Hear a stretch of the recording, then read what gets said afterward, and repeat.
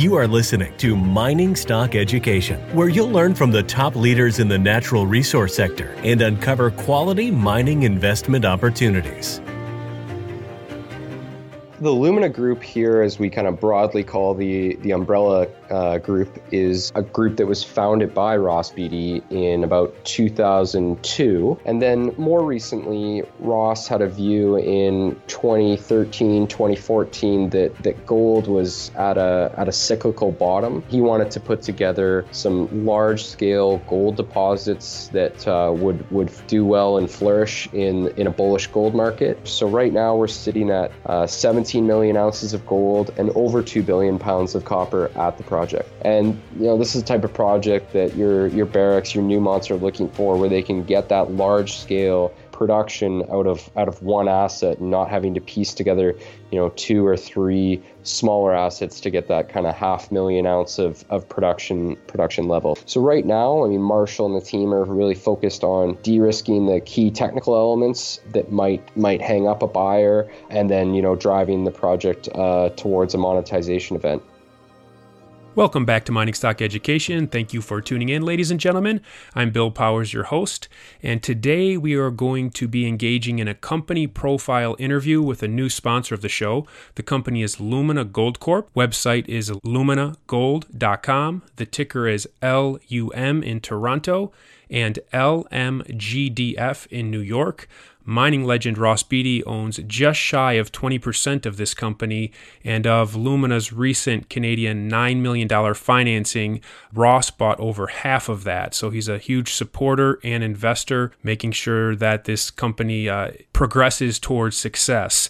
And in addition to Ross's involvement, Lumina has an experienced management team with a successful track record of advancing and monetizing exploration projects, and we're going to talk about that. So today I'm happy to welcome Scott Hicks onto the show. Scott is the Vice President of Corporate Development and Communications with Lumina Gold. Scott, thanks for joining me today. And how about we start by learning a little more about the pedigree of your company's management team? Sure. Thanks for having me on, Bill. Really appreciate it. The Lumina Group here, as we kind of broadly call the umbrella group, is a group that was founded by Ross Beaty in about 2002. Our key management here, our CEO Marshall Koval and our head geologist Leo Hathaway, have really been working with Ross since 2004 on all the companies that have been managed by the group. The initial companies were put together as a play on copper and a view that the copper price was going to increase dramatically, which it did. And through that, there was about 6 different companies that were sold over the years, and a lot of large-scale porphyry discoveries. I'd say that's kind of the group's bread and butter, if you will. And, that there was a lot of success through that. And then more recently, Ross had a view in, 2013, 2014 that gold was at a cyclical bottom. And he wanted to put together some large-scale gold deposits that would do well and flourish in a bullish gold market. I'd say that we're kind of just, now starting to see all these predictions come to fruition as we've kind of traded up from the $1,200 to $1,500 level here.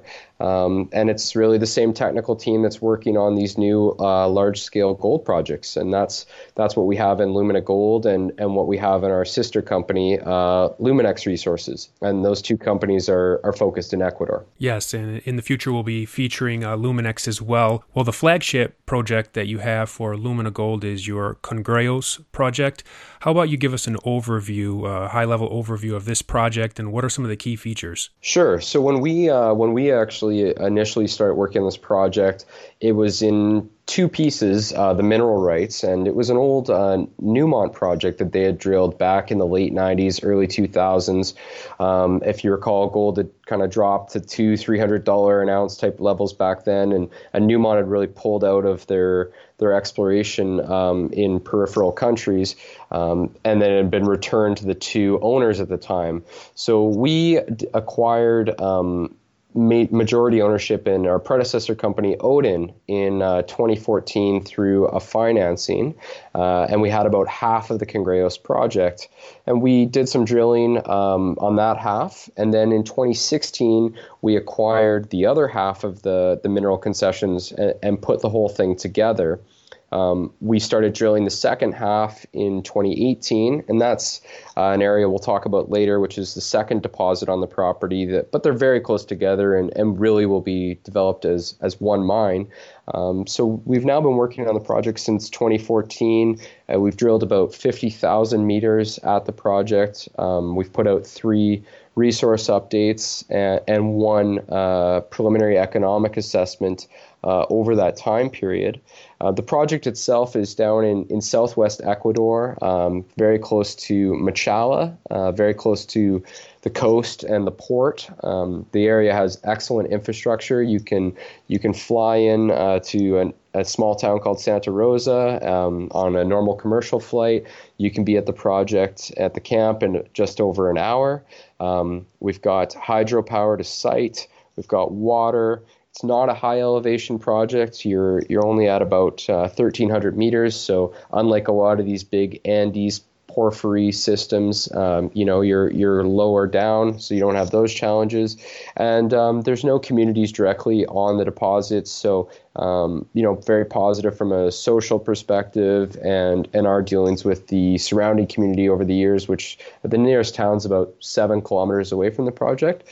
So it ticks a lot of the boxes that usually people get hung up on in these large-scale projects. I'm going to put a link in the show notes below to the PowerPoint presentation so that you can click on that. If you're listening to audio form only and you're not driving, you can even click on that as Scott and I continue this discussion.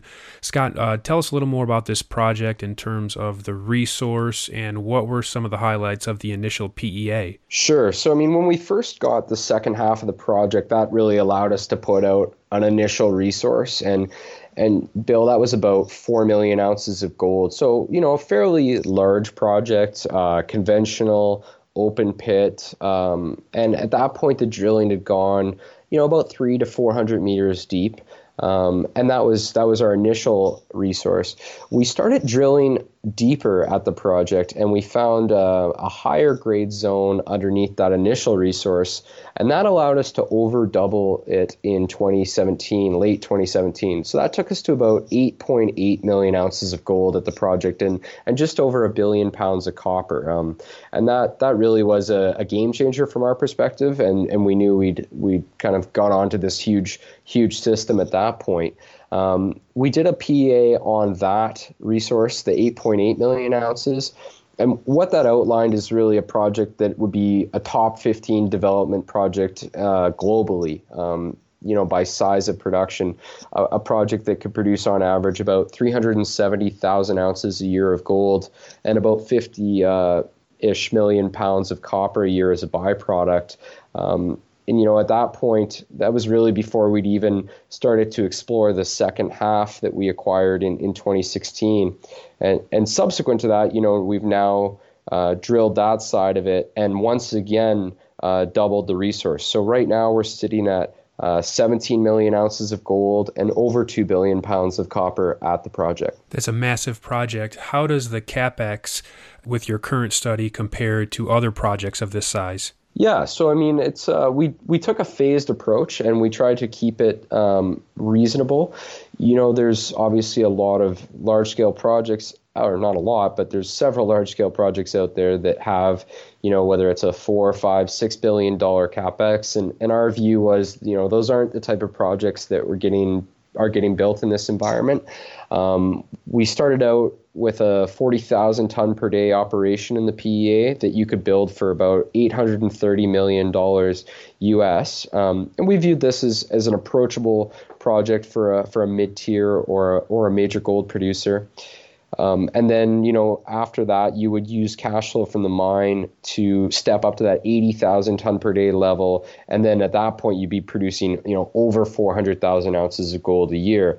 And this is the type of project that your Barricks, your Newmonts are looking for, where they can get that large scale production out of one asset and not having to piece together, 2 or 3 smaller assets to get that kind of 500,000 ounce of production level. So, the CapEx would be very good when compared to other large-scale open pit milling projects because of the infrastructure I mentioned previously. So, you're only 40 kilometers from a deep sea port. You don't have to build a giant man camp. You can bust in your labor. A lot of different things like that help out on the infrastructure side. Mark Bristow, the CEO of Barrick, has gone on record saying he wants in projects at least 500,000 ounces of gold per year production for at least 10 years. So as I was going over your presentation, this project is headed in that direction. But Scott, as you know, one thing that happens with a lot of these large projects is they can kind of get stuck for a period of years, even decades. What are you doing to make sure that this project doesn't just stay stagnant for years on end? Yeah, great question. So, we wanted to make a project that worked at that $1,300 gold level. That was our focus. The original PEA outlined a project that works at $1,300. It had about a 15% IRR, which for this scale of project is good. You'll see some of these smaller underground projects that you can build for less CapEx. And yeah, they might have a higher IRR, but they're done their mine lives in 6 to 8 years. Whereas this is a project that in our PEA showed that it would last at least 16 years. And since we've doubled the resource again, we now think we have a mine that will go for somewhere in that 25 to 30 year range. And when you're these large scale companies, that's what you want, because you want a mine that's up and running and is exposed to the cycles. And, you want that production leverage for when you hit a good run in gold. And when you look back historically, that's how all these producers have really made their money, is just having these mines operating when you hit these peaks in the cycle. And that's something we think that you find at Cangrejos here. And it ticks those boxes for the large scale guys. Your team is not new at monetizing these assets, so you're paying attention to the gold cycle as you referenced. And what would be the catalyst for this year when investors look at Lumina Gold and the Cangrejos project? What are the catalysts that they should be looking for? A lot of the work we're doing right now is really refining the mine plan, refining the flow sheet. That'll be, news that we have out in the next month or so here, and then really going into this updated PEA that's going to come out in April or May of this year. And that's going to demonstrate, this extremely long life project with very large scale production. And that's the key catalyst for the year. We viewed last year the new resource as an important catalyst to understand how much we had there. And on the back of that and the de-risking work we've done at the project, we now feel comfortable going out and talking to other corporates because we have a better understanding of what we had there. Whereas previously, we didn't really want to do that because we were still doing that exploratory work. So right now, Marshall and the team are really focused on de-risking the key technical elements that might hang up a buyer, and then, driving the project towards a monetization event. So at almost 17 million ounces of gold, the goal would not be to increase another million ounces of gold in the resource. No, that's not the current goal. We stopped the drilling late last year, and we picked a cutoff that we would use for the resource and use for the PEA study. You could definitely keep going to the northwest. You could easily probably add several million ounces more if you kept drilling in that direction.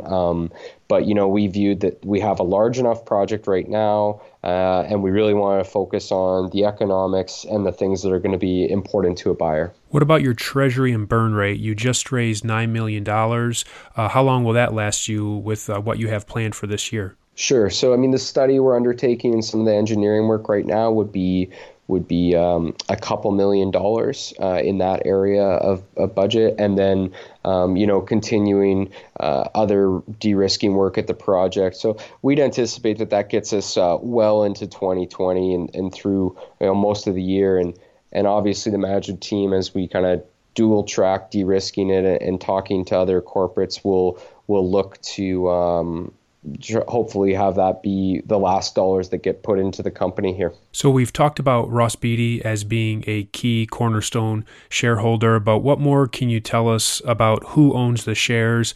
And also, I'm looking here, you have over 300 million shares outstanding. Could you address the share structure too, please? Sure. So between Ross, management, and the board, that would be approximately about 30% of the shareholdings. We have an Ecuadorian entrepreneur who's supported the group over our time in country that's at about 9%, and a large fund out of San Francisco called Route One that has about 6%. So, that's about almost half of the ownership of the stock. Issued and outstanding shares right now, we're at about 330 million shares outstanding, fully diluted about 343 million. No warrants right now, and all of our past financings have not had warrants attached to them. It's the nice thing about having, obviously, Ross as a cornerstone investor is, it helps dictate a fairly tight discount for a company this size and this stage, and obviously, kind of keeps warrants out of the mix, which is nice. Our trading range over the last 52 weeks has been about 50 cents to 73 cents Canadian. We're sitting at 64 cents as we're talking today. What about Ecuador? Ecuador has had its highs and its lows. It seems to be on an upswing. I'm sure that this is an objection or concern you get from investors. For my listeners, what can you share about the jurisdiction of Ecuador? Over the last 5 years, the government has worked fairly hard at improving the mining environment there, and that really started with them engaging Wood Mackenzie, bringing in an outside consultant to look at how to reshape the mining laws. A lot of your viewers or listeners might have remembered Kinross being a player back in the day that exited the country, and that was really under a different regime and different time, and so much has changed since then. So, they've simplified the tax system. They got rid of a very punitive windfall tax. They've opened up the concession system to new exploration. We've seen 2 large-scale mines get completed there late last year. So the main gold project that was completed is Fruta del Norte, a large underground gold deposit, and they're now shipping concentrate and doré from the site. And then we've also seen the Chinese build a large copper gold porphyry there, and this is in the southeast of the country over by the Peruvian border, and that project is called Mirador. So they're now shipping copper concentrate out of there, and that would be a similar scale project to what Cangrejos will become eventually as far as, tonnage and throughput. So having seen these 2 projects permitted, built, and now producing is a massive positive for the country. And in that specific province where those projects are, we've seen huge increases in economic activity and GDP. Lundin is very focused on community and buying and sourcing things locally and having a large local labor force. So these are all things that are, helping Ecuador realize that mining is positive for the country, and also, very different from the oil and gas, that they used to be based on, and still oil is a big part of the GDP. But, it's realizing that, it's not just dollars leaving the country right away. It's, a bigger knock-on impact in the communities and all the supporting infrastructure for these mines that, will go on for years and years and years. And that's something that the government has been championing, and also, differentiating between the illegal mining that's happened in the country in the past with small artisanals versus these, larger, more responsible companies that are coming in and taking a long-term view and a more socially responsible approach. In terms of potential buyers of the project, considering the jurisdiction of Ecuador, we did see recently that the Chinese miner did make that offer for Continental Gold in Colombia. Is there any related takeaways we could take from that regarding your project here? Yeah, I think some of the M&A we saw late last year was really positive for what we're looking to do. I mean, we saw on the production side, and obviously in a Western jurisdiction, we saw Detour get taken out, which I think showed the larger companies are valuing these, big, large-scale assets that have the production potential. And then second, to your question, we saw Continental get taken over, and I think I'd view Colombia as a similar jurisdictional risk to Ecuador, and depending on which parts of the country you're in, potentially maybe even riskier. So it was good to see that happen, and really people taking a view that, this is an area for growth in Latin America. The market cap of Lumina is about $210 to $215 million Canadian, approximately right now. What are the sunk costs you have sunk into this company and project? Yeah, so Newmont would have spent probably something in the order of about $5 million historically, and then our group has raised approximately, I'd say something in the order of $70 million Canadian, and that's all gone into those projects over the years. So, somewhere in that $70 to $80 million sunk cost type range. As you look forward this year, you mentioned some catalysts and goals of the company, but as you know, and as you have experienced, I'm sure, things don't always go the way we want. So what would be some key things that you could foresee that would be one of the most possible hiccups, and what would you do to address it? Yeah, so I think it's important for your listeners to, understand that Ecuador it is just like every country. It's complicated, and there's different areas and different, obviously different local governments. And, fortunately, our projects in both Lumina and Luminex are in what we view as excellent areas of Ecuador.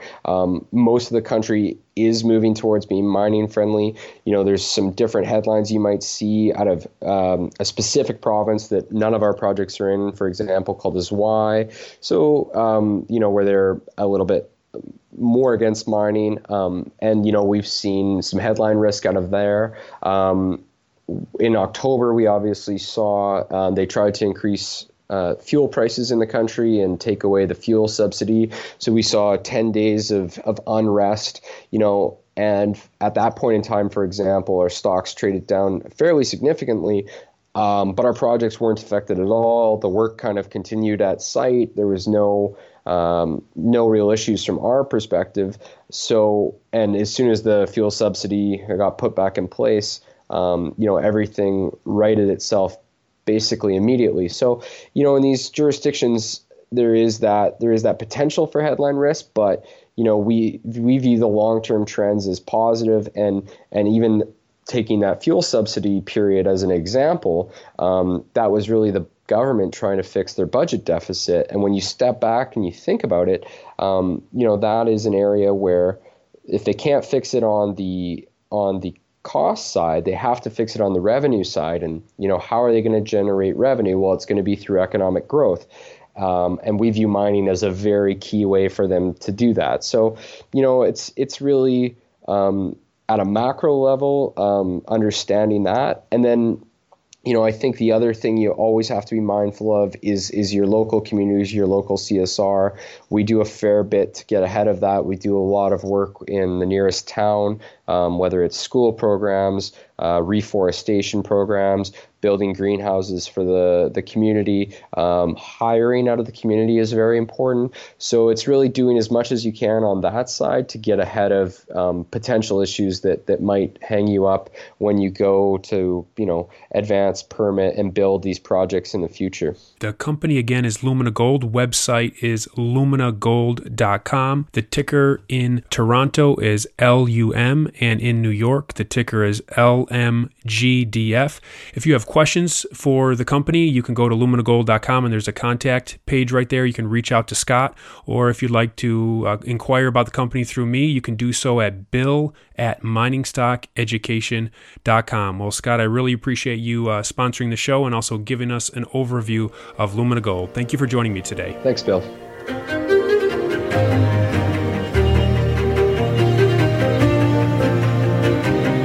Thank you for listening to Mining Stock Education. Please subscribe and share this show with like-minded investors. Connect with us at miningstockeducation.com and sign up for our email list to stay in touch. Much success to you as you learn about, invest in, and profit from mining stocks. The mining business is one that generates gigantic wealth. You know, a good drill hole that converts might cost $50,000 or $100,000, and it might discover something worth a couple billion. There is no sector that I know of that has offered up as many predictable circumstances where there was the possibility, certainly not the certainty, but the possibility of 10-for-1 returns as there is in small cap and micro cap mining stocks. Concomitant with that, if you don't do the work, or even if you do the work and don't discipline yourself on the sell side, there are very few places in the world where you can lose as much money as quickly as in mining stocks too. I just started to study up on mining stocks, and I just became fascinated because this is such a tiny sector and it's so volatile that either you could do really well, or you could pretty much get blown out of the water really quickly.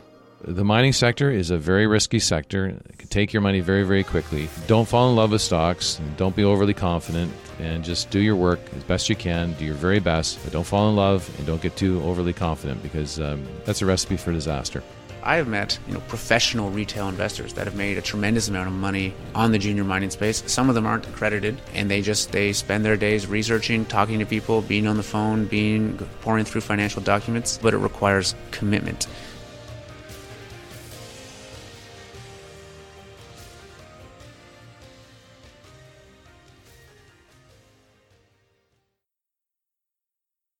This podcast is for informational purposes only and is not to be considered personal legal or investment advice or a recommendation to buy or sell securities or any other product. We make every effort to be accurate, but the information presented is not to be considered infallible. It may contain errors, and we offer no inferred or explicit warranty. If personal advice is needed, consult a qualified legal, tax, or investment professional. Do not base any investment decision on the information contained on miningstockeducation.com, our podcasts, or videos. Make sure you always conduct your own thorough due diligence before investing. Realize that we may hold equity positions in or be compensated by some of the companies we feature, and therefore are biased and hold an obvious conflict of interest. For our full disclaimer, please visit our website.